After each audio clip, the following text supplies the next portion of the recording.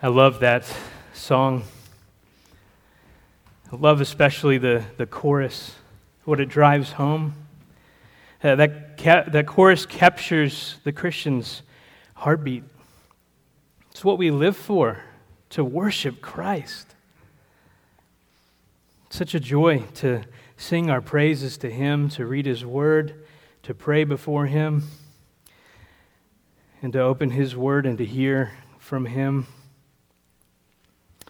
As we return this morning to John chapter 14, we return to a scene in which Jesus has been preparing His disciples for hard times ahead. Their beloved Master is going to be arrested, beaten, and hung on a cross in a matter of hours. These events are going to shatter the hearts of His disciples. It's going to feel like their world has been turned upside down. It will seem like this one that they have grown to love is dead and gone. And even after Jesus has risen and ascended, the disciples are going to continue to experience hard times in the form of persecution and trials. And in light of the hard times that are ahead for the disciples, Jesus is going to reassure His disciples of His commitment to them. That's what we see in our text this morning. In John 14, we pick up in verse 18, and we'll go to verse 24. John 14, verses 18 through 24. I will not leave you as orphans. I will come to you. After a little while, the world will no longer see me, but you will see me. Because I live, you will live also. In that day, you will know that I am in my Father, and you in me, and I in you. He who has my commandments and keeps them is the one who loves me. And he who loves me will be loved by my Father, and I will love him and will disclose myself to him. Judas, not Iscariot, said to him, Lord, what then has happened that you are going to disclose yourself to us and not to the world?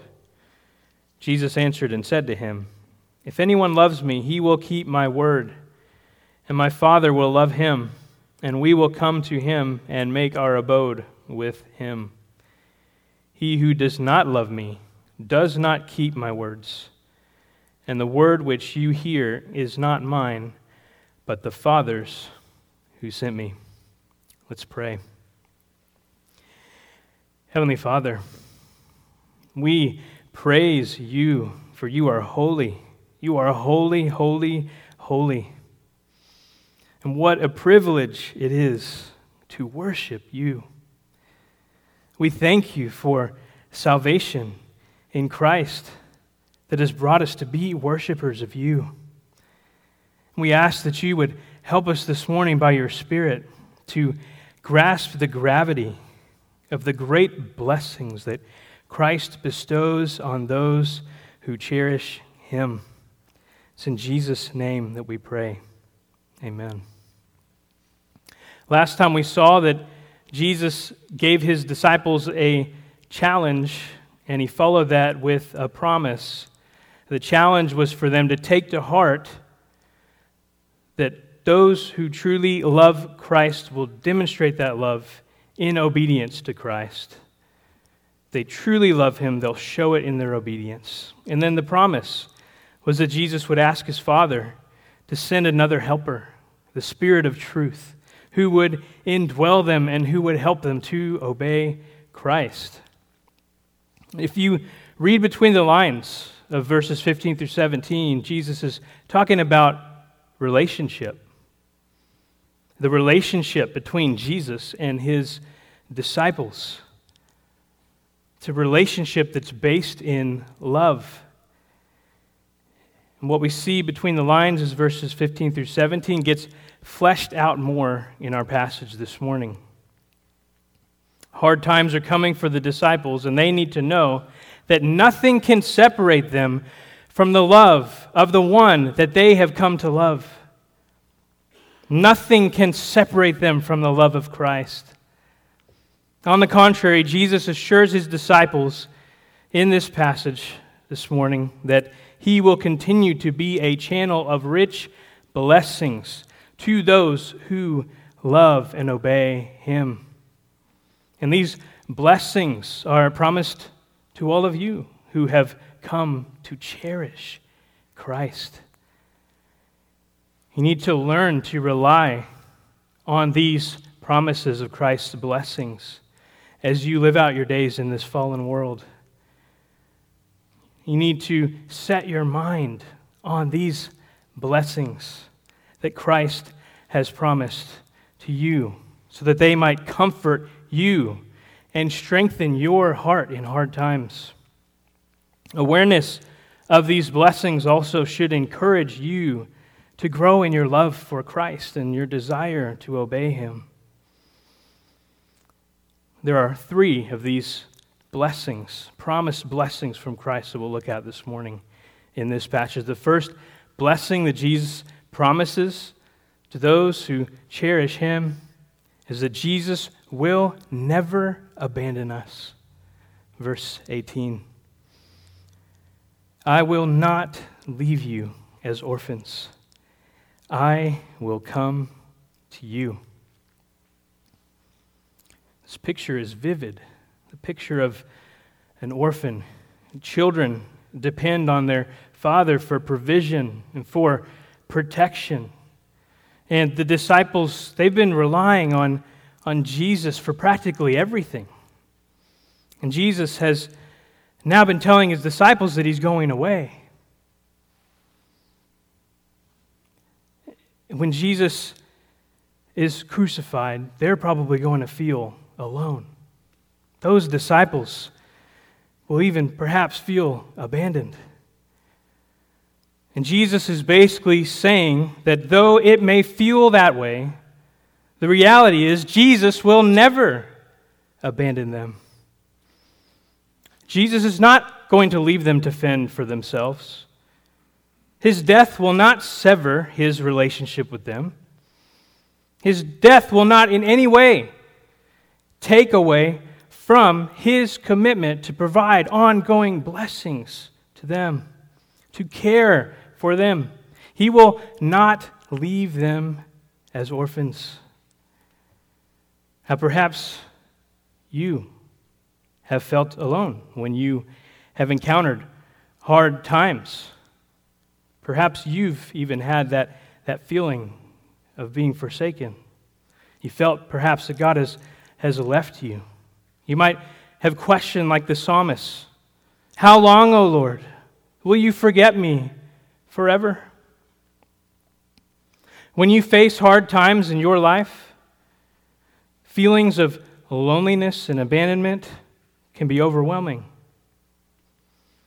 You may feel like you're drowning in them.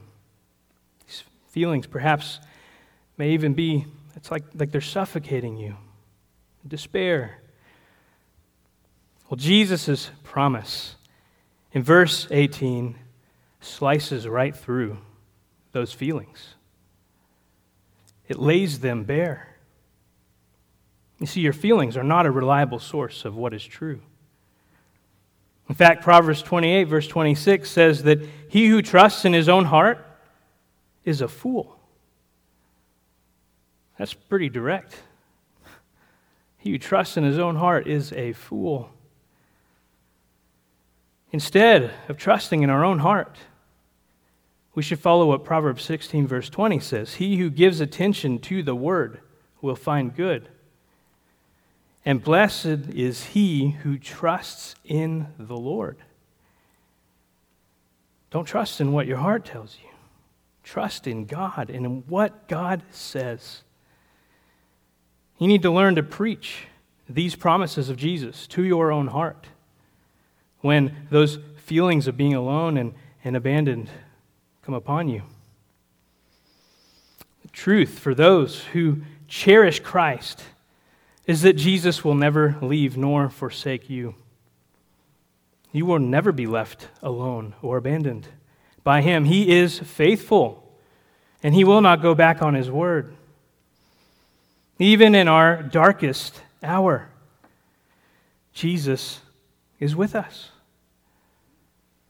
In the words of Psalm 23, even though I walk through the valley of the shadow of death, I fear no evil. Why?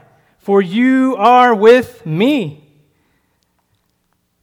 Our good shepherd will never abandon us.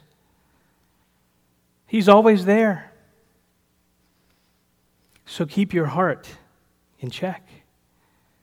Don't follow your heart. Lead your heart with the truth. Lead your heart with what Christ has said. The particular truth that Jesus mentions in John 14, verse 18, is that Jesus will never abandon those who cherish Him. Now look at what Jesus says in the latter part of verse 18. He says, I will come to you. And we may wonder, what coming is Jesus referring to here? What is He talking about? That Jesus had spoken His promise about asking His Father to send another helper like Him, the Spirit of truth, to indwell the disciples in verses 16 and 17. And now Jesus says in verse 18 that Jesus also will come to the disciples Himself. I believe verses 19 and 20 shed more light on what Jesus is talking about when He says, I'm coming to you. It says this, after a little while, the world will no longer see me, but you will see me. Because I live, you will live also. In that day, you will know that I am in my Father, and you in me, and I in you. This coming of Jesus will occur in such a way that the world will no longer see Him, yet the disciples will see Him. It's a time associated with Jesus being alive and the disciples having a life because Jesus is alive. It's a time when they will recognize that Jesus is in His Father.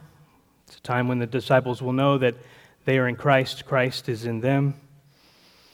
And if we think about how Jesus' words about His departure seem to incorporate both His shorter-term departure in His death and then also that longer-term departure in His ascension to follow, it seems that Jesus speaks in a similar manner here about coming to the disciples. It's more of a general comment to comfort them. The focus is, in this particular moment, is not to get into detail about the sequence of events.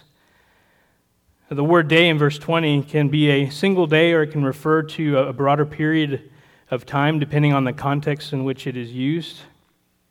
The nearer coming that I believe is captured in this moment. Jesus is speaking to His disciples this promise. He's coming to them. It is a reference to His post-resurrection appearances. The world would not see these appearances. Only those believing in Him would see Him.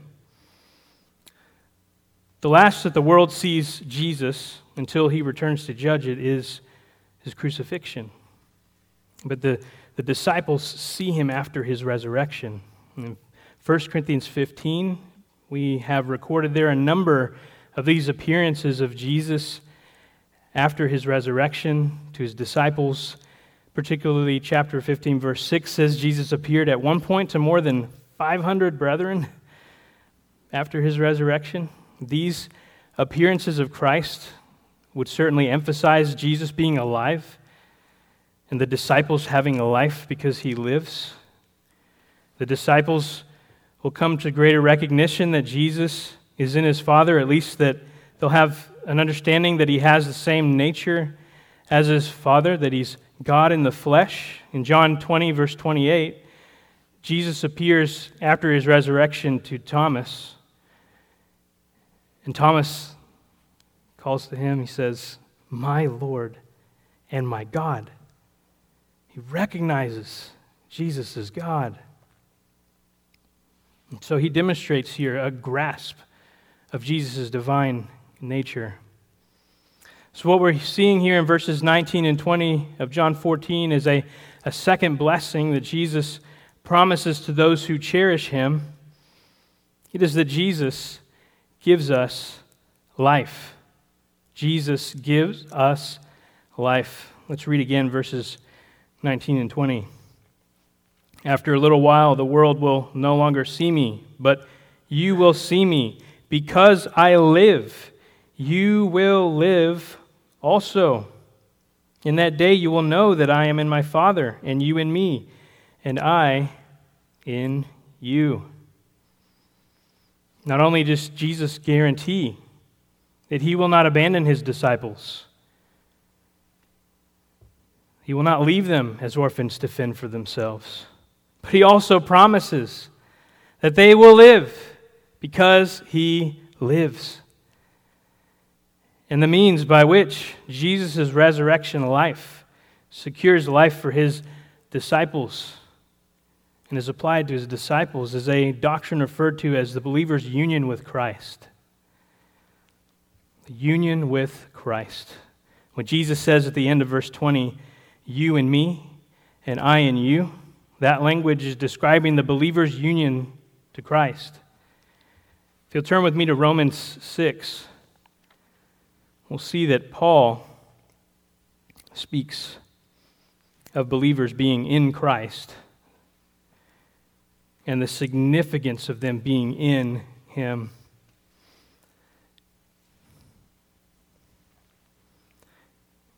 Romans chapter 6, beginning in verse 5. "For if we have become united with him in the likeness of his death, certainly we shall also be in the likeness of his resurrection, knowing this, that our old self was crucified with him, in order that our body of sin might be done away with, so that we would no longer be slaves to sin. For he who has died is freed from sin. Now if we have died with Christ, we believe that we shall also live with him, knowing that Christ, having been raised from the dead, is never to die again. Death no longer is master over him. For the death that he died to sin once for all. But the life that he lives to God. Even so, consider yourselves to be dead to sin, but alive to God in Christ Jesus." Paul talks here about being united with Christ. He talks about Jesus dying in our place, so that it's like we have died. And because he rose and lives, so we live. If you'll turn with me now to Romans chapter 8, a couple of chapters over, Paul also talks about Christ being in the believer. Romans chapter 8, verses 9 and 10. "However, you are not in the flesh, but in the Spirit, if indeed the Spirit of God dwells in you. But if anyone does not have the Spirit of Christ, he does not belong to him. If Christ is in you, though the body is dead because of sin, yet the Spirit is alive because of righteousness." This is amazing. Paul talks about the indwelling of the Holy Spirit in verse 9. Then he calls the Spirit of Christ. And then in verse 10, Paul just speaks of Christ being in the believer. He says, if Christ is in you, your spirit has been made alive. If you're in Christ and Christ is in you, then you live because Christ is risen and he lives. You have his life in you. Now, I want us to think a bit more about what's being said here in Romans 8 about both the Spirit indwelling believers and Christ indwelling believers. Because when Jesus said, "I will not leave you as orphans, I will come to you," I believe he was talking not only about his post-resurrection appearances, but also that he would come to them in the Spirit.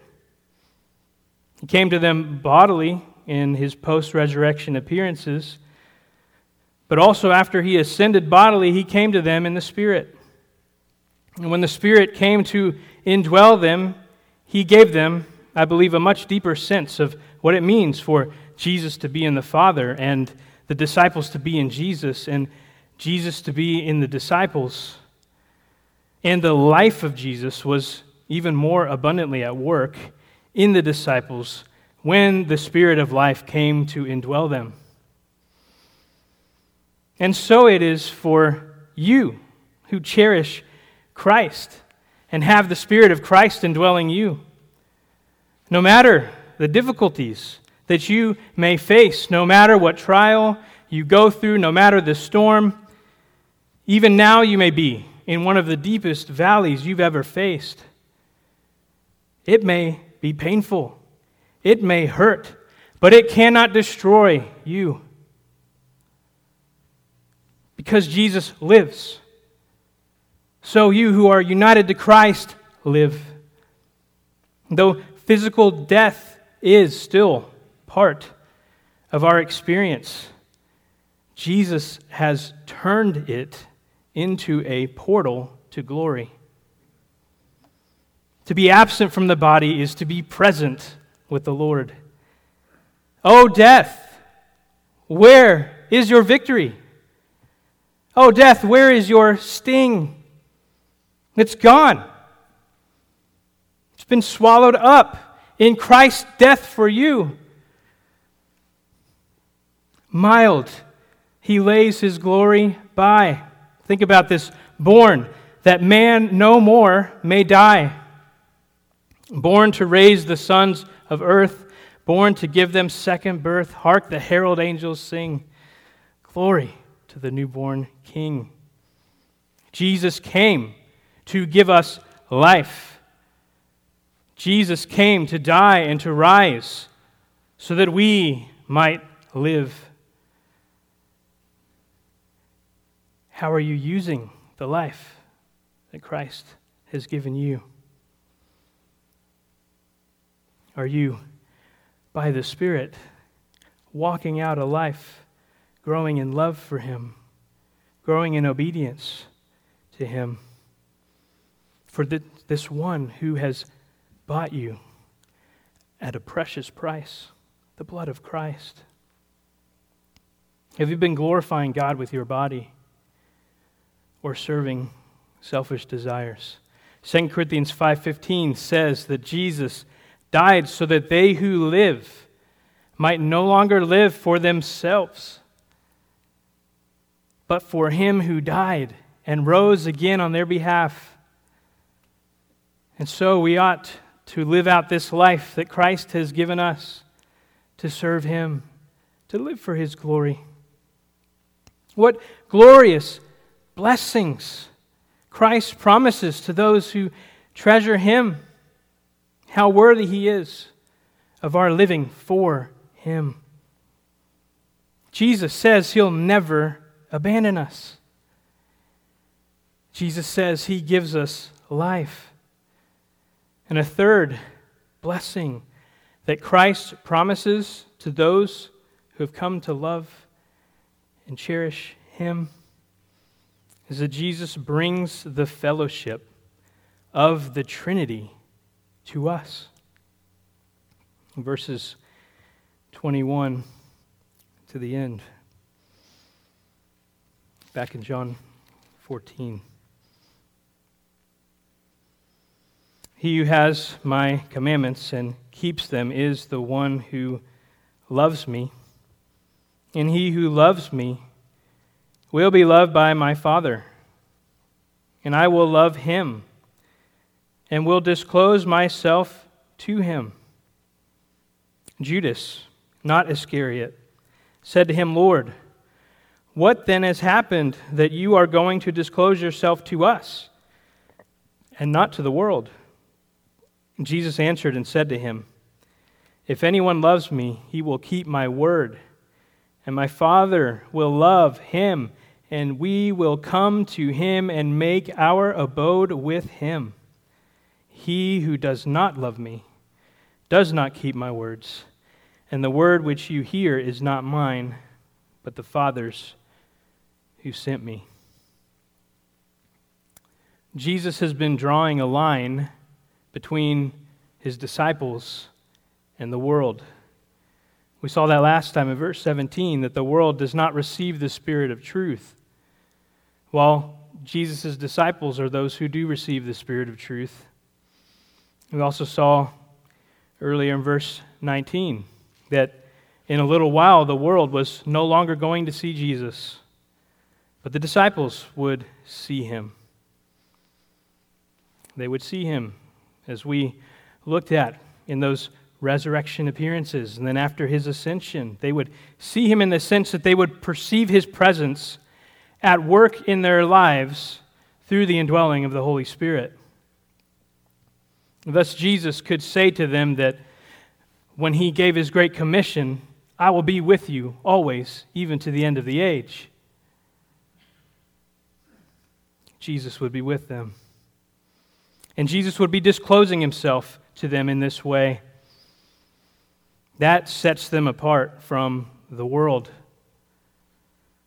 They know Christ, and they will continue to grow in knowing him. As they grow to know him, their affections for him will grow. Their obedience to him will grow. And they will be set apart from the world. They will reflect their Savior. As Jesus is speaking these words, it strikes a chord with Judas. This is Judas, not Iscariot. It's a second disciple, also with the name of Judas, that is among the 12. It's referred to with the surname Thaddeus and also the name Lebbaeus. There's only one time we see him speak in Scripture, right here. And so we know very little about him. We can see that his question is understandable. Judas, not Iscariot, is trying to understand how the idea of Jesus coming to establish his kingdom on the earth fits with these statements that he's hearing about Jesus going away. And after a little while, the world will no longer see him. Yet the disciples will see him. Didn't he come to establish his kingdom? Didn't he come to be seen in the world? And this is possibly a question that is floating around in all the disciples' minds, like a lot of these questions have probably been. They're all wondering these things, and here Judas voices the question. He hears Jesus talk about disclosing himself to the disciples. The world won't see him. So he's got this question pressing in his heart, and then he lets it out. I want to point out here that a lot of what Jesus is saying to the disciples that we've been seeing over this time we've been in the upper room, a lot of this is probably a bit over their heads, is probably stretching them. You think about what Jesus said to Peter when he was washing his feet. He said, you don't understand now, but you will understand later. And Peter would reflect back on that very situation and exactly what Jesus had said to him and understand what was going on there. There's probably more things like this that they're hearing, that they're having shelving. Jesus is building shelving for them in their minds that will get filled out down the road. He's creating file folders in their thinking that will get filled with files later when the Spirit comes and gives them greater understanding. And so Jesus responds to Judas, not Iscariot, by continuing to stress this divide between those who love and obey Christ, those who are his disciples, and then those who do not love and obey Christ, who are of the world. Jesus is not going to establish his earthly kingdom just yet. The true believers will continue to be a remnant and a minority in the church age in the world. The disciples need to be prepared for the fact that while they are responsible to spread the gospel throughout the earth, most people are going to reject it. Small is the gate and narrow is the way that leads to life, and there are few who find it.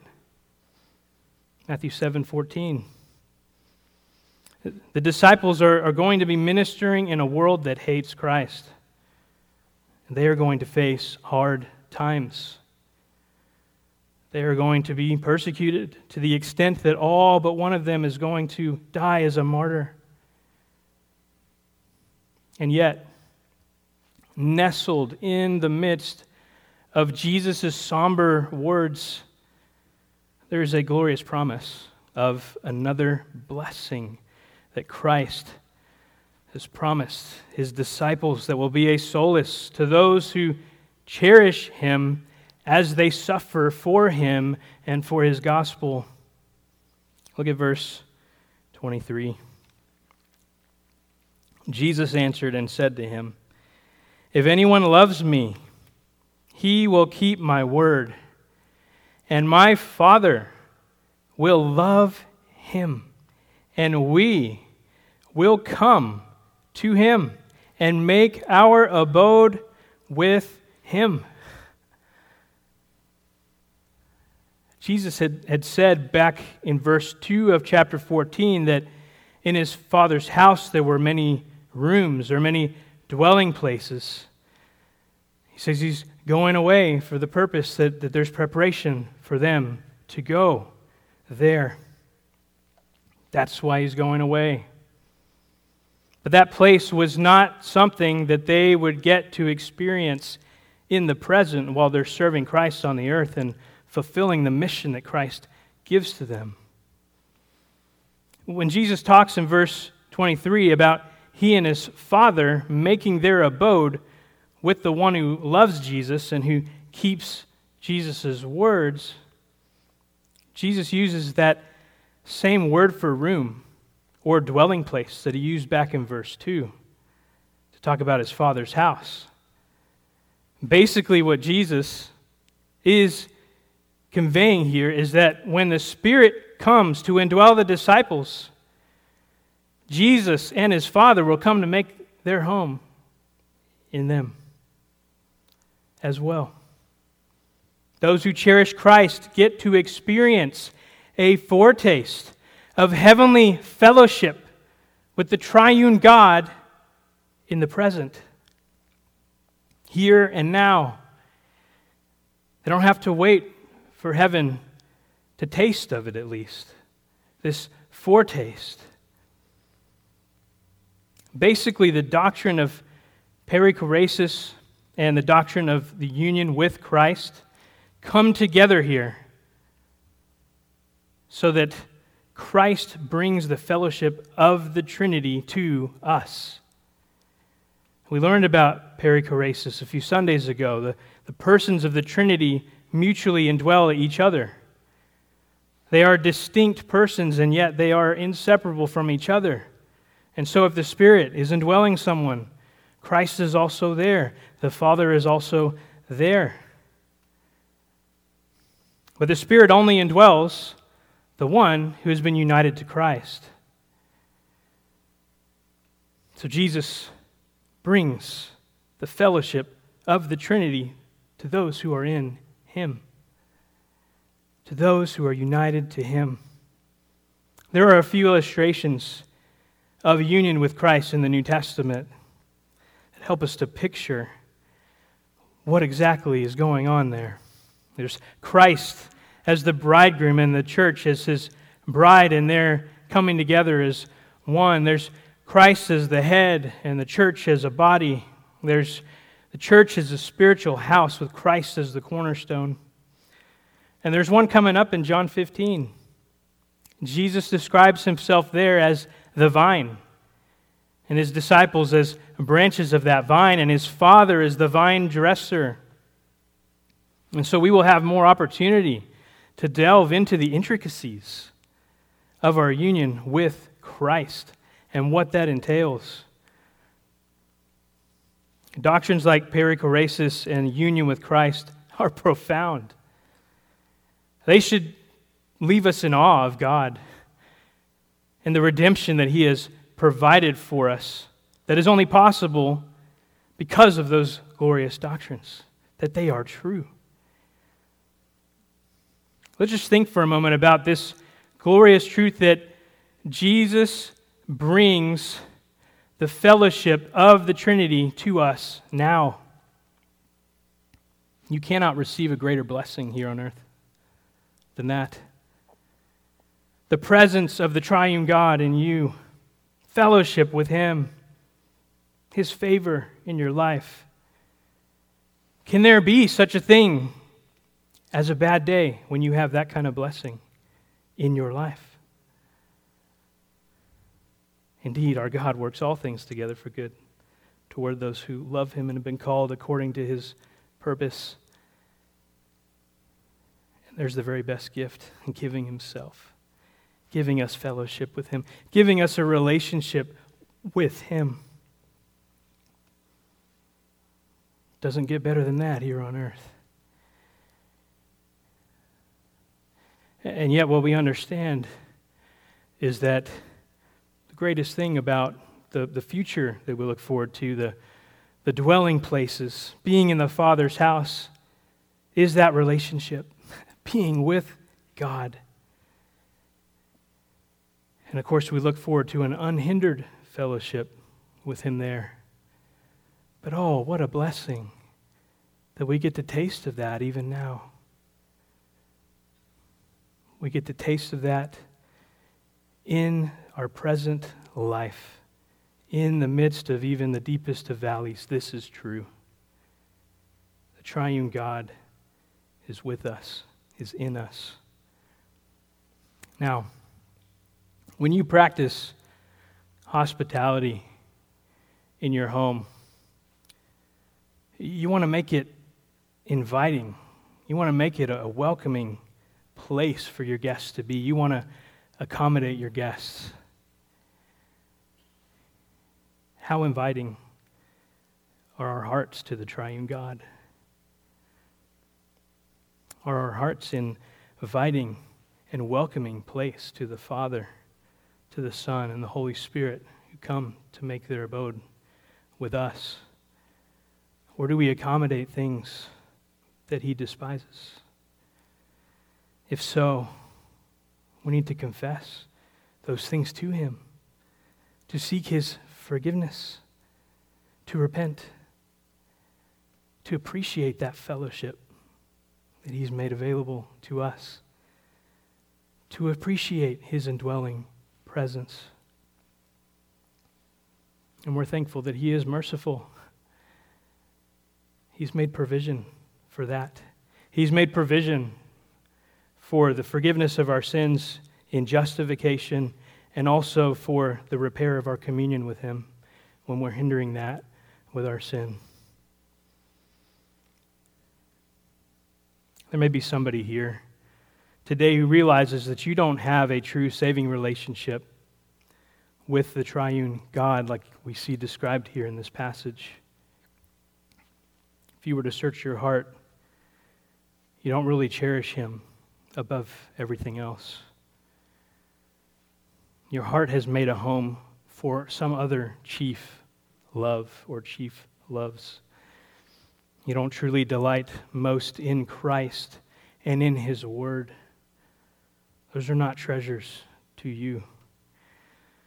The Word of God is clear that the wrath of God abides on all who are not reconciled to God through a saving relationship with Jesus Christ. And it's a weighty news to hear that we are under the wrath of God when we don't love God, when we're in rebellion against Him, when we're not walking in obedience to Him. He is perfectly holy. When you sin against an infinitely holy God, you deserve an everlasting punishment for whom you've offended. And yet what is also gloriously true about this God is that he abounds in grace and mercy. He's made a way for people to be reconciled to him.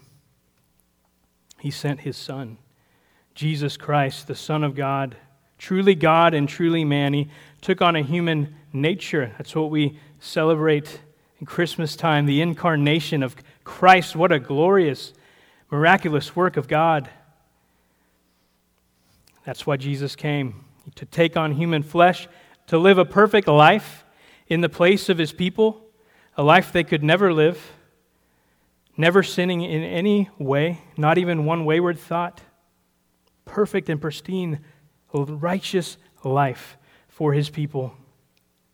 And his obedience went all the way to the point of death on the cross to pay for the sinful life of his people, absorbing the eternal judgment of God against their sins. And it didn't end there. He rose from the dead, demonstrated that he had defeated sin and death for his people, and securing a life for his people, resurrection, a life for his people. This is the good news. And it's applied to you only in one way. It's through faith in Jesus Christ.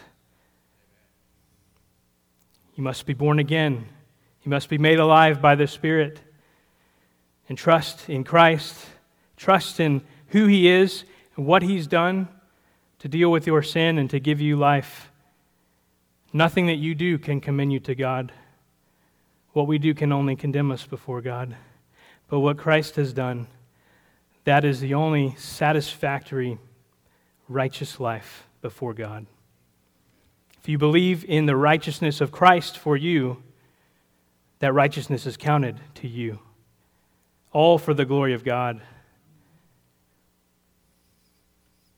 So I urge you today, if you realize you don't have that kind of relationship with Jesus Christ, let today be the day. That today is the day of salvation. We're not guaranteed tomorrow. Trust in Christ, the Savior. He came, he was born, that men no more may die. And that can be true of you, to live forever in fellowship with the God who made you. For those of us who cherish Christ and are so thankful for these blessings that he promises to us, the words of the hymn, "My Jesus, I Love Thee," I believe so aptly captures what burns in our hearts. My Jesus, I love Thee. I know Thou art mine. For Thee all the follies of sin I resign. My gracious Redeemer, my Savior Thou art. If ever I loved Thee, my Jesus, 'tis now. I love Thee because Thou hast first loved me and purchased my pardon on Calvary's tree. I love Thee for wearing the thorns on Thy brow. If ever I loved Thee, my Jesus, 'tis now. I'll love Thee in life, I will love Thee in death, and praise Thee as long as Thou lendest me breath, and say, when the death dew lies cold on my brow, if ever I love Thee, my Jesus, 'tis now. In mansions of glory and endless delight, I'll ever adore Thee in heaven so bright. I'll sing with the glittering crown on my brow, one we don't deserve. If ever I love Thee, my Jesus, 'tis now. What glorious blessings we've seen in this passage today that Christ secures for us, whom He has saved, whom He has caused to cherish Him in return for His love toward us. Jesus will never abandon us. Jesus gives us life. And Jesus brings the fellowship of the Trinity to us. So we're swallowed up in into the life of God and into the love of God in this glorious relationship with Him. These are glorious promises of blessing that will strengthen our hearts to face hard times when we live in this fallen world. And these blessings will keep our feelings in check when we bring them to bear on our thinking. These blessings are those that shine brightly as we walk through dark valleys. These are blessings that will uphold us as we face opposition when we proclaim the gospel to a world that rejects Christ. This is about relationship. How glorious it is that Christ has loved us, and therefore He's caused us to be those who love Him, who want to obey Him. May these blessings that come to us, that Christ has promised to us, may they spur us on to love and to obey our Lord out of gratitude for the great love that He has shown us in what He has done to save us, and then in the ways that He blesses us even now with these blessings that He's promised. Let's pray. Heavenly Father, we give You thanks and praise for these glorious promises of blessing that You secure for us. We thank You, Lord, that we are never alone, that You will never abandon us. You are always with us. We thank You, Lord, that You have provided for us who were dead in transgressions and sins to be alive in Christ. Help us, Lord, to live that life for Christ, to live that life for the one who died for us and rose again on our behalf. And may we do so cherishing the privilege of having fellowship with You, the triune God, in the here and now. And let that even cause us to hunger and to look forward to the future of a full and unhindered experience of this fellowship with You, undeserved by us, but glorifying to You and a blessing to us. We thank You, Lord. In Jesus' name, amen.